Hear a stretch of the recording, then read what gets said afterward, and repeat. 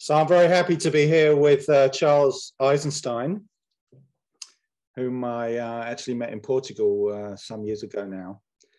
And yeah, I wanted to speak with Charles, not only because he's he's kind of a very original thinker and reflector on the sort of cultural crises and many dimensions of what's going on in our time.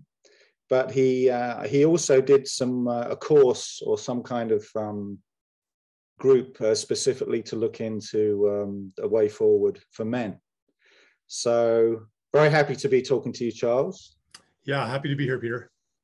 And yeah, maybe a good way to start would be, so the documentary we're creating is called A New Men's Liberation. And as I've been doing some research, and finding possible other men and men's groups, initiatives to connect with, I'm actually finding there's a lot going on, actually. There's a lot more going on, I think, in terms of men's development and liberation and men discovering some kind of brotherhood together. More going on than ever, I think. And I think it's reflecting a yearning in so many men to recover or rediscover what a sacred masculine expression could be, because of course, as I'm sure you're aware, we're living in a postmodern, largely the postmodern culture is very anti-masculinity, and there's a lot of messaging about toxic masculinity and all the rest of it. And we're living in a time with all these fracturing kind of identity politics. And God knows how many genders there's supposed to be right now. But I think, obviously, while women have had and still have their challenges, and obviously feminism was a great leap forward, my conviction is that there's a men's liberation, a cultural men's liberation that needs to happen, particularly in Western culture, that hasn't happened yet. There's a cultural, some kind of conversation that needs to happen. So that's really the impetus behind my wanting to do these interviews and also to create this documentary. So I'd just like to get your hit to start off on the state of mankind in our time and what you think the challenges are, and broadly, what direction do you think men need to go in? Yeah, thank you, Peter. So on a very broad level, what you talked about, this men's liberation movement, I think liberation actually is a good way to think about it. Liberating ourselves first from the old forms and expressions of masculinity that either are no longer appropriate or never were right, or that we've kind of grown out of, that were based on a cultural context that is in a process of rapid change right now. And then secondly, as the obsolescence of traditional like macho masculinity, where a real man is someone who never cried or never even felt much emotion at all, right, and who was dominating, like all of that stuff, as we recognized that, no, this is not who we want to be as men. The first impulse that came as a cultural wave was to rediscover our feminine side, thinking that, well, if that's what masculinity is, then it needs to be tempered, it needs to be balanced. We will evolve by developing our feminine side. But that leaves out another question, which is, what is, like, if you take for granted what masculinity has been or has become in modern culture, then there's really no alternative but to repudiate it, right? Because of all the damage that it's done, all the harm that it's done. But we could also ask, okay, what is there an underlying true masculinity or sacred masculinity that has been distorted through the lens of our culture into something that we no longer want. Mm. And rather than repudiate masculinity altogether, we could ask, what is the masculine that wants to express itself right now? And who do we want to become, not only as human beings, but as men? Mm. And that was another form of the repudiation of masculinity, which is to say, well, gender, binary, all that kind of stuff, that's doesn't really matter. That's obsolete thinking, that's not enlightened. We're moving post-binary, and to see that as what progress is. I mean, that would be a pretty deep renunciation of the primal polarity of the universe. Right. Electron and proton, yin and yang. Do we really want to go there? Yeah. And So, would it be a renunciation or a denial? Right. Of something that's just in the structure of creation, that polarity. Right. And so that denial or repudiation is actually another form of the conquest of nature, and the imposition of a human conceptual and manufactured world onto nature, onto the body, onto the psyche, to become, we're gonna narrate how reality shall be. Right. And I think we are reaching the limits of that relationship to the world, which is part of the relationship to the feminine that masculinity has had. Like we're the boss. Right.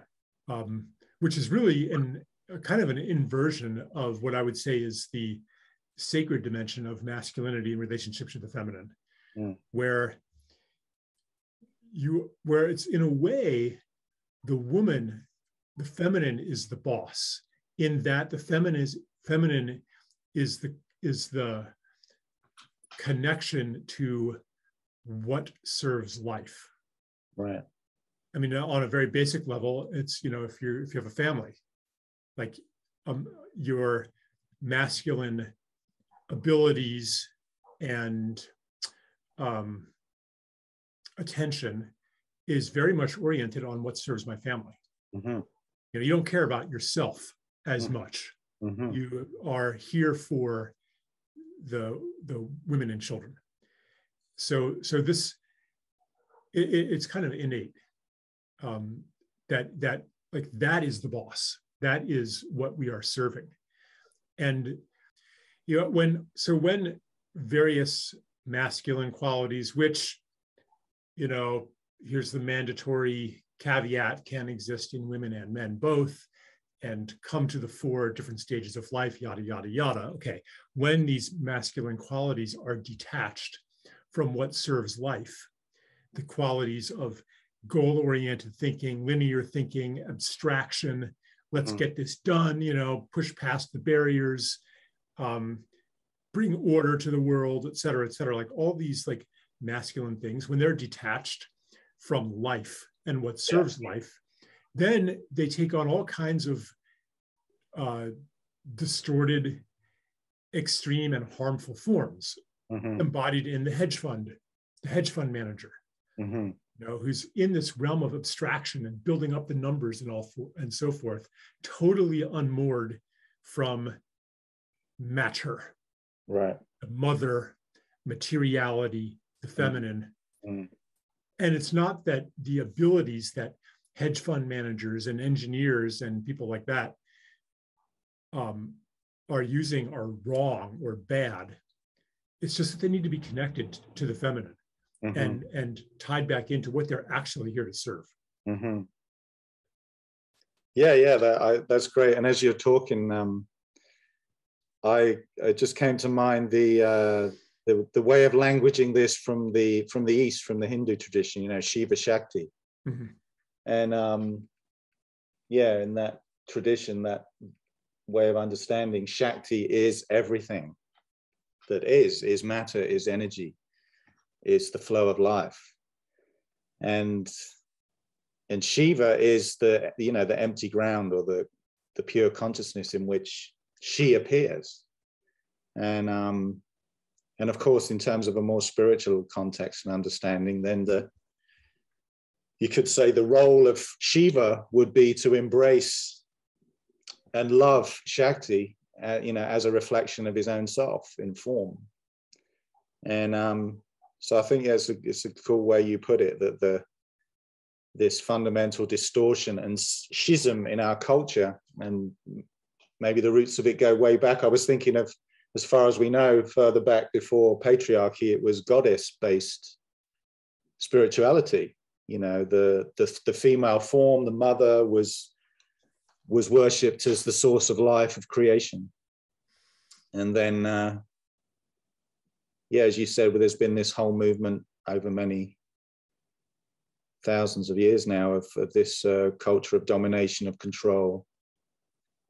So I'm curious, what's your sense in terms of that direction, and also particularly then any of the connections or work you've done with men, because you obviously felt this was also a need,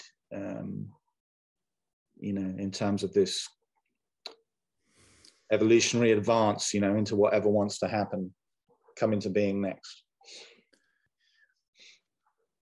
You cannot, if you feel like you are not fully a man right now, not in the full expression of your masculinity, then achieving that, it's not actually something that you can achieve. Right, exactly, because that would be the old dominator kind of paradigm of going. It's not something that you can achieve through an act of will by trying. There are certain inputs that are required for somebody to mature into a man. And really a lot of what I'm talking about here, about masculinity, about the mature masculinity, about being a man, is not in contrast to being a woman, right, or femininity. Really, the bigger crisis right now, I mean, large as that relationship is, and important as it is to heal that relationship between the masculine and the feminine, maybe even more important is simply the contrast between boy and man. Yeah, exactly. And the psychic food and the experiential food that we need in order to become men, as separate from boys, as distinct from boys, is really not easily available in this culture, which is why many of us will have had the experience of being 18, 25, 35 even, with this sneaking suspicion that I'm not a man. My body is a man's body, have a man's job or whatever, but I feel like a boy playing grown up. And that is because, for one thing, we lack models of real mature manhood in its full expression. Yeah. And I don't want to make this too black and white a case, all right? Like, but you know, there are many men who beautifully express certain aspects of masculinity, but culturally we've been truncated in many ways. Yeah. So the second thing that we need besides models is we need various initiations. And I'm not talking necessarily about, you know, indigenous initiation ceremonies, coming of age ceremonies. Those are very much to mark the completion of an initiation. The initiation itself is like a real initiation requires that you come face to face with your limitations and be put in a situation where, in a sense, you're on your own. You can't get help from mommy and daddy. You have to become yourself. Right. This situation is studiously avoided in modern education, where it's all about training people to seek answers and help from authority. So we have, you know, each generation more than the last of delicate snowflakes who really haven't received the initiation into adulthood, into independency. Mm-hmm. So, yeah, like in this context, if you sense a unfulfilled blossoming of yourself as, and I'm speaking to men here, but similar things apply to women. Mm.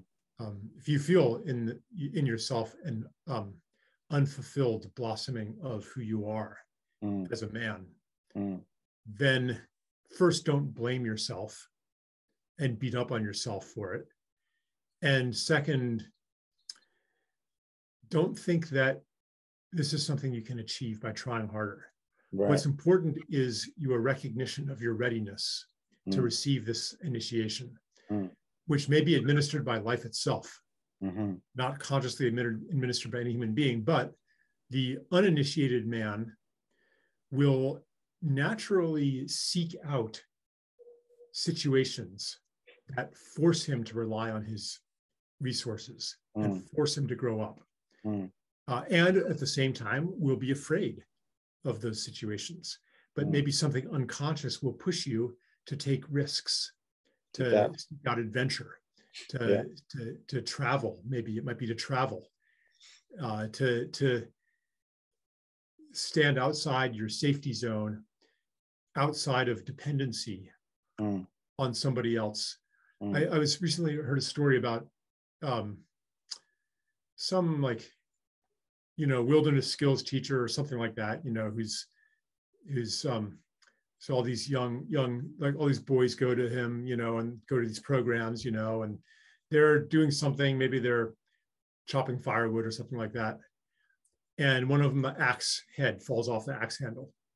So what does the kid do? Of course, he goes straight to teacher. Hey, the head fell off the handle, with the expectation that here's a problem, an unknown. So my first instinct is to go to daddy. Right.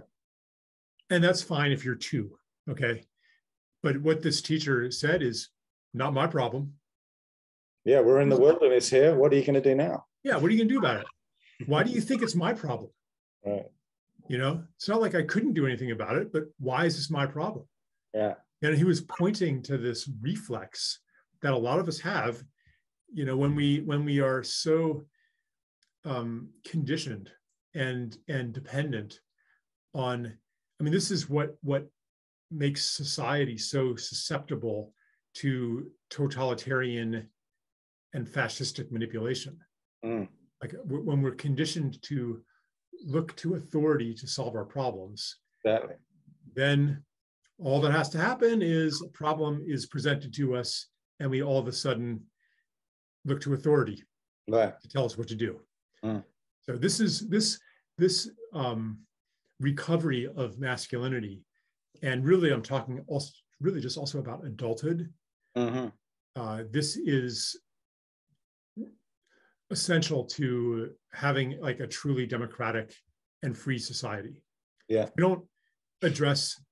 we don't heal on this level, then no political tweak is going to reverse the course of totalitarianism. Right. I'm totally with you, Charles. Yeah, no, it struck me as you're speaking, that's that's one side of the initiation challenge is letting go of the dependency of childhood, which I agree. Even many very intelligent people who identify as being very independent, progressive thinkers, it astonishes me actually how easily they'll just go along with what they're being fed by the media or the state. They don't realize they're still looking, they might not believe in a God, a big parent out there anymore, but still there's this projection of some kind of great parent onto the machine of the state. But then I think on the other side is in terms of let's say the initiation ceremony in this, whatever this new context is, it has to do with adolescence, because on the other hand, so many men, and perhaps more so you know, educated, intelligent men, are in this posture of reaction, either reaction to authority, you know, but also one of the ways I think it expresses itself, particularly with men, is this lone wolf syndrome. You know, it's like, well, even spiritually, even men who have some spiritual sensibility, and you know, they're not just, you know, out for success and making it.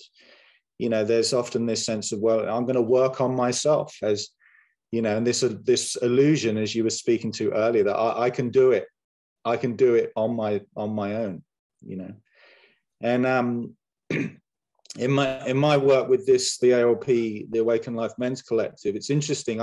One way to describe this men's collective and the transformation that men go through is a growing up from childhood and adolescence.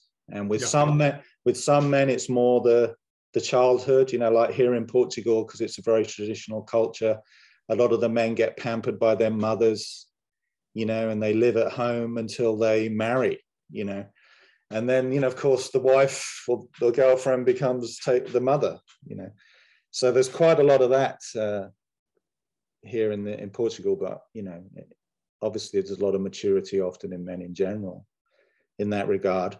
Also in terms of codependency in their sexual relationships. That goes for women as well, of course. But then I find maybe more particularly with the Northern European, you know, North American men, it's more this challenge of letting go of the lone wolf, you know, and this false sense of independence. And actually, I think the greatest discovery that I experience for all the men that come into this experiment is when they really discover the trust to actually be vulnerable and actually to open up to other men, you know, as opposed to other women. Because I agree with what you said earlier. I think part of the distortion of the whole depolarized postmodern culture is like, well, men and women need to work it out together, you know. But I don't think that's the way it works. I think there is something to these more traditional insights or understandings that, you know, you have the men's tent, the women's tent, you know, the men's culture, the women's culture, and men need other men, you know, and deep, you know, some kind of deeper relationship with other men beyond, you know, having a beer and watching the football, through which to expose themselves and and open themselves up. And so I think that, and of course for many men, the whole idea of vulnerability or admitting that you need help, for example, putting your soul in the hands of another man or group of men, would be defined as weakness, you know, in terms of the sort of more tradition, you know, the male mindset. Well, I'm a man, so I'm supposed to know who I am and where I'm going and how to fix myself. But I just see over and over again when men really let go of that and allow themselves to maybe crumble, fall apart, what they discover is not only this vulnerability and love and connection, but also this strength, you know, that there's actually strength there and courage, which I think is one aspect of this sacred masculine that's longing to be born. But it's like we have to shed the skin of these childish and adolescent maladaptions, you know, and because as you were saying, only when we've really observed, understood, and transcended our childish and adolescent patterning, only then can we stand in that true independence, you know, where we're not leaning on a big daddy or a big money, and we're also not in reaction to a big daddy, big mommy. And you could say then there's that potential for men to discover real communion while inhabiting a really authentic autonomy, you know, and leadership, you know, because I think I don't also, this, as I get older and the more I do this work, I don't agree with this whole idea that's very common in progressive culture that we just need more women in positions of power, you know, and that's the way the world's going to change for the better. You know, and I think we need more of that for sure. But I think there's something about men really inhabiting that positive pole of not being just being equals. You see, it's not just about us being equals. It's about not defining our polarity in relationship to the other pole, you know. And then at least in our work, because there's also a women's collective involved with the Awaken Life project, you know, the women are dealing with their stuff, the men are dealing with their stuff, you know. And then it's amazing to see the more mature people become in that process. When men and women come together, there's a whole new ground that's miraculously free from all that stuff, all that war of the sexes, you know, that is usually going on some level. Mm-hmm. I could comment a lot on that, but yeah, well, I was wondering. By the way, what I'm curious if you resonate with that.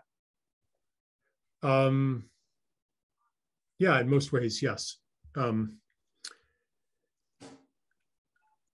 It's true that many cultures, that men in many cultures spend most of their time with other men, and women spend most of their time with other women, and we miss that a lot in this culture because, I mean, these things go so deep. You know, it's not about just changing our ideas about things. Right. The entire economic and physical infrastructure is built around the single-family home, and our work environment too, and our economy. It's very fragmented. It's very atomic. Mm. You don't need the help and cooperation of the people that you interact with socially in order to procure the necessities of life. Right. Imagine if we were hunter-gatherers, and as men, and this is true of most hunter-gatherer societies, the men did the hunting. Yeah. Like, we're going out together on a hunting expedition, and it's not like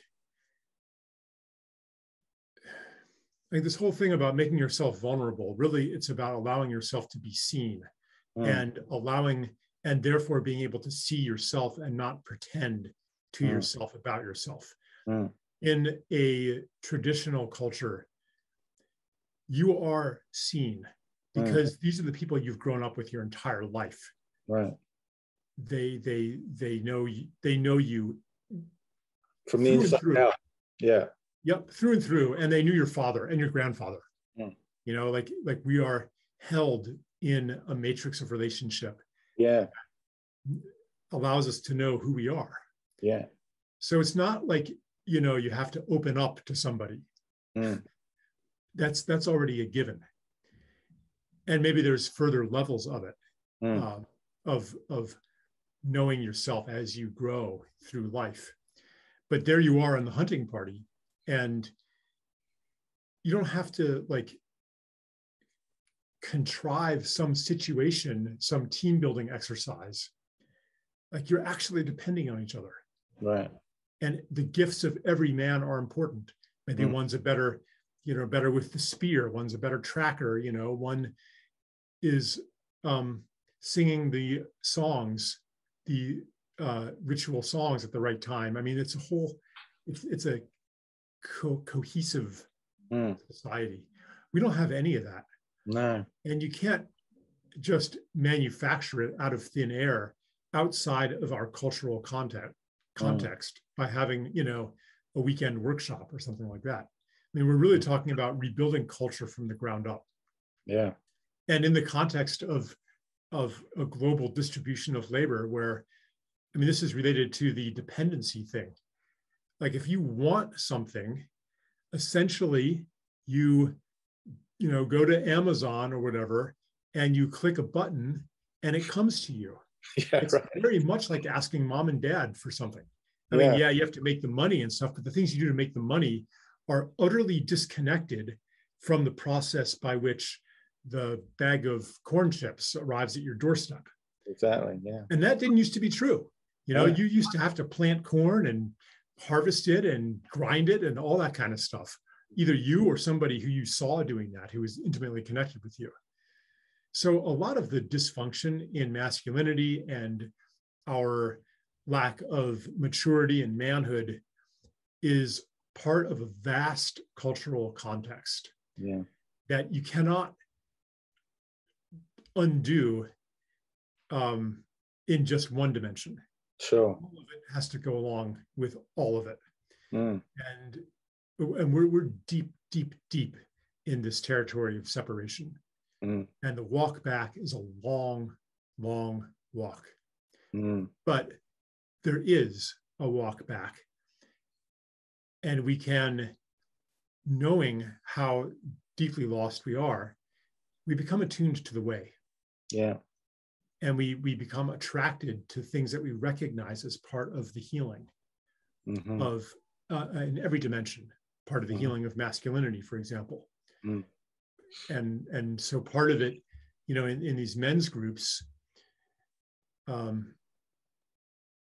if we take into it, it's not so much I'm going to allow myself to be vulnerable. Like, why? Why do you want to be vulnerable? Mm.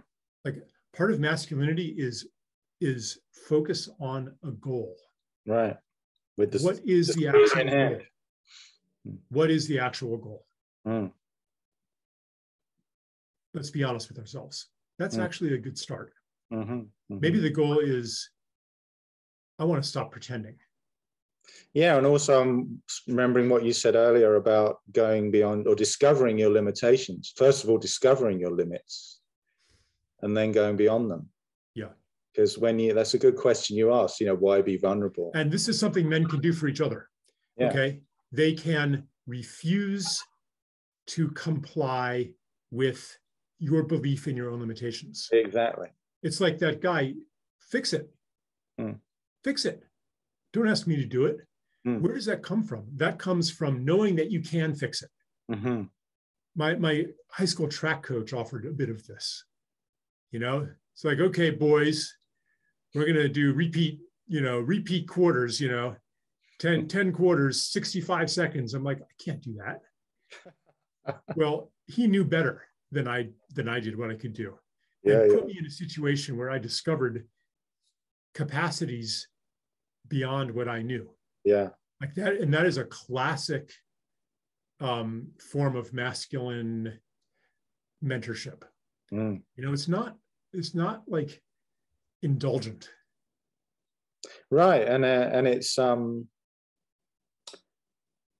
struck by the example with the school teacher there. Actually, what flashed in my mind was a physical education teacher I had who we were all very afraid of. Yeah. This was in a boys' school.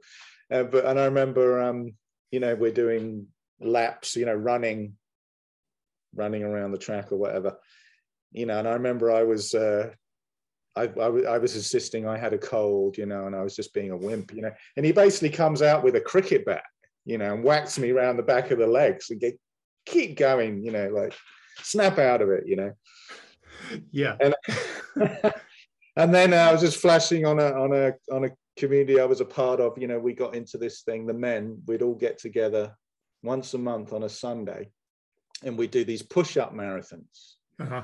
And the idea was you could rest, but you couldn't. You had to stay on your feet and hands. You couldn't put your body on the floor. So you do some push-ups and then rest for a bit. And we all went way, way beyond whatever we possibly thought we could do. I've also been a marathon runner in the past, and there's something about this, because there's the drive to achieve, and therefore dominate and compete, which has its when it's out of touch with the wider picture, which we were talking about earlier. But there's also something really life affirming and so important in terms of bringing real courage online, when men really go beyond their limits and are pushed beyond their limits together. And I think there's something about it when it happens with other men and by other men, because it's like men intuitively know, oh no, you can go further, or you can go beyond that, even if they haven't done it themselves, and then one person does it and it brings something forth in the other. And so it's really quite, it's quite something to discover that there's a healthy competition, that actually leads to a deeper communion. Yeah, let's not be too quick to throw out everything from our legacy, from the old society. These things, as I said before, they may have become distorted, but they're coming from an authentic place, and they have a long history. I want to say a little bit more about my coach, just an anecdote that illustrates this. So his name was Mr. Horner, rest his soul. One time, a promising athlete comes to the workout, Todd, his name was, and Todd's got some talent, but he's not in shape, and we're doing repeat quarters. And what does that mean, repeat quarters? Okay, you do your one lap run, at a certain time, and then you rest for half a lap or a lap, usually half a lap, and then you do another one, and then you do another one until the coach tells you that you've done enough. Usually it'll tell you at the beginning on how fast you have to do each one, and if you don't make the time, it doesn't count. I see. Okay, so Todd, after like 4 or 5 of these, he's had it. He's like, this is his first day of practice. Mr. Horner, I quit. And Mr. Horner says, oh, no, you don't. Not until you finish these quarters. So he literally wouldn't let him. Now, did he actually use physical force to make him run around the track? No. Right. But he created a field of expectation that as a young man, Todd could not shy away from. Right. He was speaking to the part of him that wants to be a man. Right. And is not sadistic. Yeah. Although sometimes we suspected Mr. Horner of sadism, but it's actually not sadistic. Yeah. It would only be sadistic if you knew he couldn't do it and you made him try anyway. Yeah, or you just in hurt, wanted to hurt somebody. But what he wanted, in his way, he loved us, and he wanted to see us fulfill our potential. Yeah. And it pained him to see us malingering or, feeling sorry for ourselves or indulging in our supposed weakness. He would not put up with that. And that's something, so a mentor or a coach figure can do that for us. And then as we mature, then we also do that for each other. So competition is similar. Healthy competition, it's a way to reveal to ourselves our strengths and weaknesses. And you're in a competition, part of it is that you try your hardest. Right. Take it seriously, even though on some level, it's a game. You take it seriously because the question is, what am I capable of? What am I not capable of? What if, suppose, I decide that I want to be a world-class discus thrower.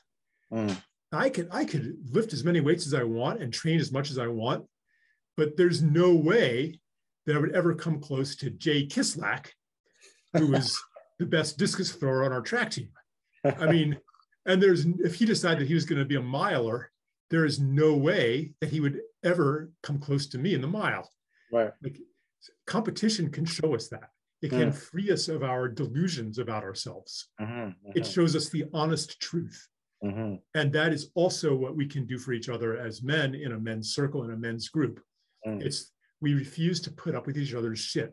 And it's not out of domination of each other. And I'm going to call you on that. It's an act of service to each other. Exactly. Because I know that you don't want to be mired in your own bullshit either. And I and we, the circle, we're going to call you into responsibility. we're not going to accept your excuses Exactly. because they are lies. Yeah. We see you as beyond what your excuses are telling you. Right. Mm-hmm. Yeah, you're really conveying it very powerfully. It's something about the essence of real brotherhood is it's the initiation, you know, that you brought up at the beginning, you know, the initiation of like, you know, you are going to go beyond this limit, you know, and we are here to hold you, you know, but not to do it for you. Yeah, but not to do it for you. Nope. And you know, you have to walk through the fire. Actually, in terms of indigenous dimensions, you know, one thing we always do on our men's retreat is a temescal and you know, sweat lodge, and something we've done before is the fire walk. Yeah. And but really, you know, really bringing an intention to that, like, okay, so what am I going to burn up, you know, as I walk over these coals? What are my fears, you know? And so, yeah, we've definitely found that some of those more, you know, ceremonial archetypes, they can be inhabited by a modern Western man with real power, you know. And yes, and also like being in a sweat lodge together is completely pitch dark, you know. It's super hot, you know. Sometimes people just like all they want to do is get out of there, you know. Yeah. It's like, no, you got to hang in there with your brothers. And also the physical contact, I think that's another dimension, is because we live in such a kind of, well, on the one hand, you've got the whole kind of gender bending going on, but then you've got the homophobia that a lot of men have in terms of experiencing any kind of real physical affection. Right, because something to allow yourself to be physically held by another man. Right, because everything's been sexualized. Yeah. You know, when I spent a lot of my young adulthood in Taiwan. First time I went there, you know, I see men walking arm in arm a lot, you know, and I'm like, wow, gosh, a lot of gay people here. But no, they weren't gay at all. They were affectionate to each other. In fact, and they didn't have, like, homophobia. Actually, it isn't really, the root of it isn't fear of gay people. It's actually fear that oneself is gay. Right. And it is, you know, therefore,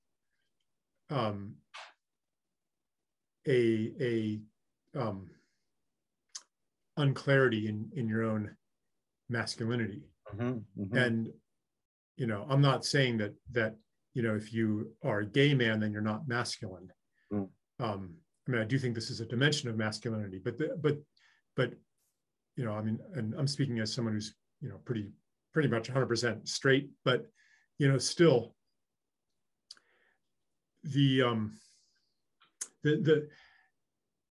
like this, so this sexualization of all touch. Yeah.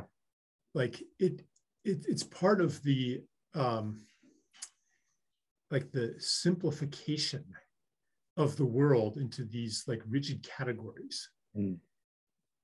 I mean, there's so much more. I mean, this goes way beyond, you know, issues of masculinity. But yeah, like, I'm not sure exactly what I want to say about it, but I'm just resonating. Well, I've got a thought to interject in here, which is bringing something in you brought up earlier about the whole thing of the dependency, you know, on the mother or the great mother, or, you know, men who are longing for that kind of, well, because we're you know, everyone is longing for love, you know, but longing for that, looking for it in the feminine, and therefore looking for it in our relationships with women, whether they're our sexual partners or just friendships. And this was definitely my case, and I think it's the case with a lot of, you know, more so-called sensitive, spiritually interested men. You know, I had a big reaction to most of the sort of what I regarded gross behavior of men, you know. So through my 20s, most of my close friendships, or any of the relationships that went deeper than, you know, getting high and playing music or whatever we would do, it was with women, you know. Right. And then, you know, and then of course, one of the tricky things was the sexual dimension would get mixed up with that. But I think, just to bring it back to what we were talking about in terms of this, how everything's been sexualized, and yes, that I think a lot of men find this some kind of consolation, or some kind of there is this longing for love, and but because they're looking for it in women, and then of course there's the whole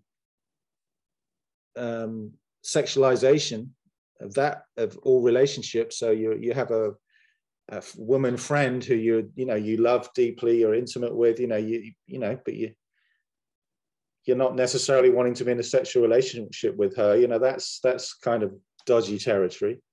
Yeah. And it was only when I really became part of a men's group and discovered this kind of brotherhood, that it was just such a relief.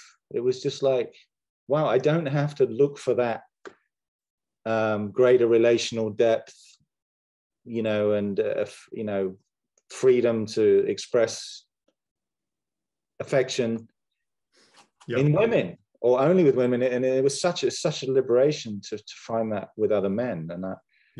And I think it breaks something in terms of this whole childish dependency on one hand, and also the unhealthy polarity where we're looking to be completed by the other. So as a man, one's feeling a fundamental sense of, look, I'm not really a man yet, or like you were saying earlier, even if you've got running a company or whatever, on some level men feel like I'm still a boy, but they're looking for that growing up process through their relationships with women. And that just gets very complicated, especially when the women are doing the same thing from the other side. Yep. We're in the thick of it, aren't we? Yeah. Yes. Now I've just come back from this 1,000-kilometer bike ride around North Portugal. And where I went is the more traditional areas where the traditional culture is still very strong. And there's something about it, you feel this sense of contentment, in the people. And the men all hang out together.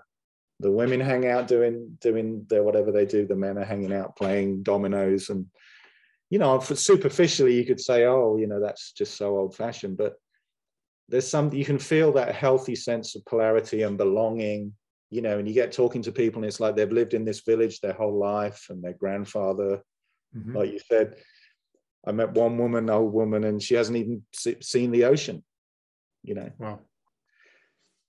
And so I think it's something about this cultural embeddedness that's only very recently, and it's only been a century or so where we've been completely torn ourselves away from that context, and it's all about nuclear families. And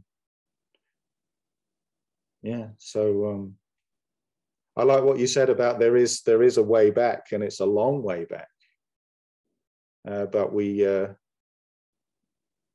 once we make room for that longing, then we do know what to do, or life will bring us the opportunities to find that way back. It's a long way back, and we don't have a map. No, exactly. But we can recognize the next step. Anyway, well, thanks a lot, Charles.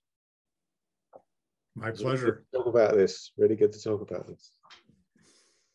So, wish you all the best, and keep on keeping on with your work, which many, many people I know are very inspired by. Thank you, Peter. And thank you for doing your bit to bring into being the better world we know in our hearts is possible. The phrase is, the more beautiful world our hearts know. The more beautiful world we know in our hearts is possible. That's it. Yeah. Okay. Thanks a lot. Okay. Take care.